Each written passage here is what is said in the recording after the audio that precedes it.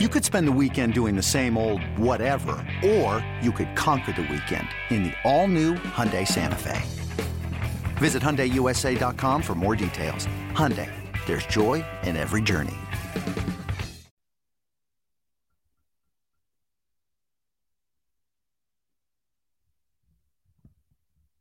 Welcome to the BetQL Daily Boost. I'm Lucy Burge of BetQL.com, and I'm going solo on a Friday with an exciting odds boost for all of you today on Albert Pujols or Kyle Schwarber to hit a home run. This is boosted to plus 270 at Caesars. There is so much value in at least one of these two to hit a home run.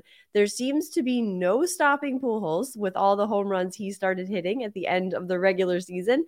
He had 2 in the last 3 games, for instance. And then Kyle Schwarber, who did let Pujols win their round of the home run derby, I still think, and it ruined my home run winner bet, and I will never be over it. But Schwarber hit 2 home runs in the penultimate game of this season and 46 total this season. So I absolutely love the value in this odds boost.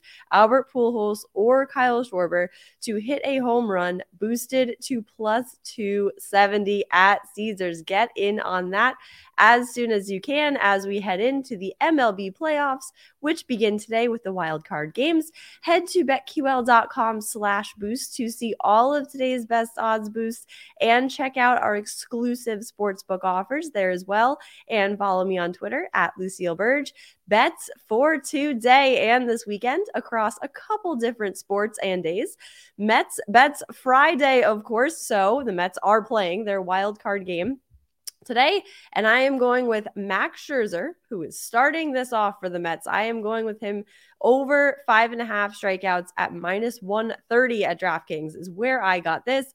Scherzer and the Mets going up against the Padres in this wild card series. The last time Scherzer faced the Padres this past season, he had 8 strikeouts against them, and he hit the over in 2 of his last 3 starts. The over on this 5.5 strikeouts, two of his last 3 starts of the season. So I like him to hit this over here on this wild card stage. Big day in baseball.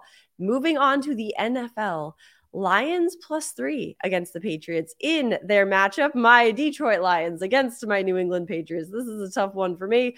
It is at Gillette, but I think the Lions will keep this one close and cover this spread against the Patriots. Some trends that very much favor them to cover this spread. Dan Campbell is 8-0 against the spread after allowing 175 or more rushing yards the last game over his career, and 6-0 after 1 or more consecutive losses against the spread while coaching Detroit.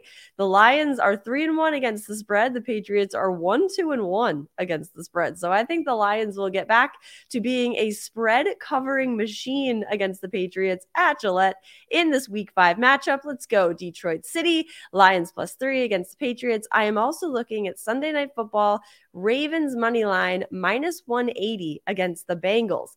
The Ravens and Bengals are both 2-2 so far this season, as a lot of teams are, as Tom Brady said in his press conference yesterday.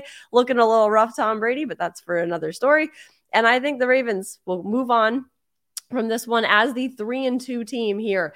A trend in favor of them to win this one is John Harbaugh is 14-3 against poor rushing teams, averaging 3.5 or fewer rushing yards per carry while coaching Baltimore. The Ravens will also be wearing their all black uniforms for this game, and they are 17-5 all time in those uniforms and have won 6 straight in them. So the black uniforms cannot lose virtually in the past 6 games, at least. The last time they wore them was also on a Sunday Night Football game in week 12 last season when they got a 16-13 win over the Browns. So I like the Ravens to get the win here. The black uniform effect in this one.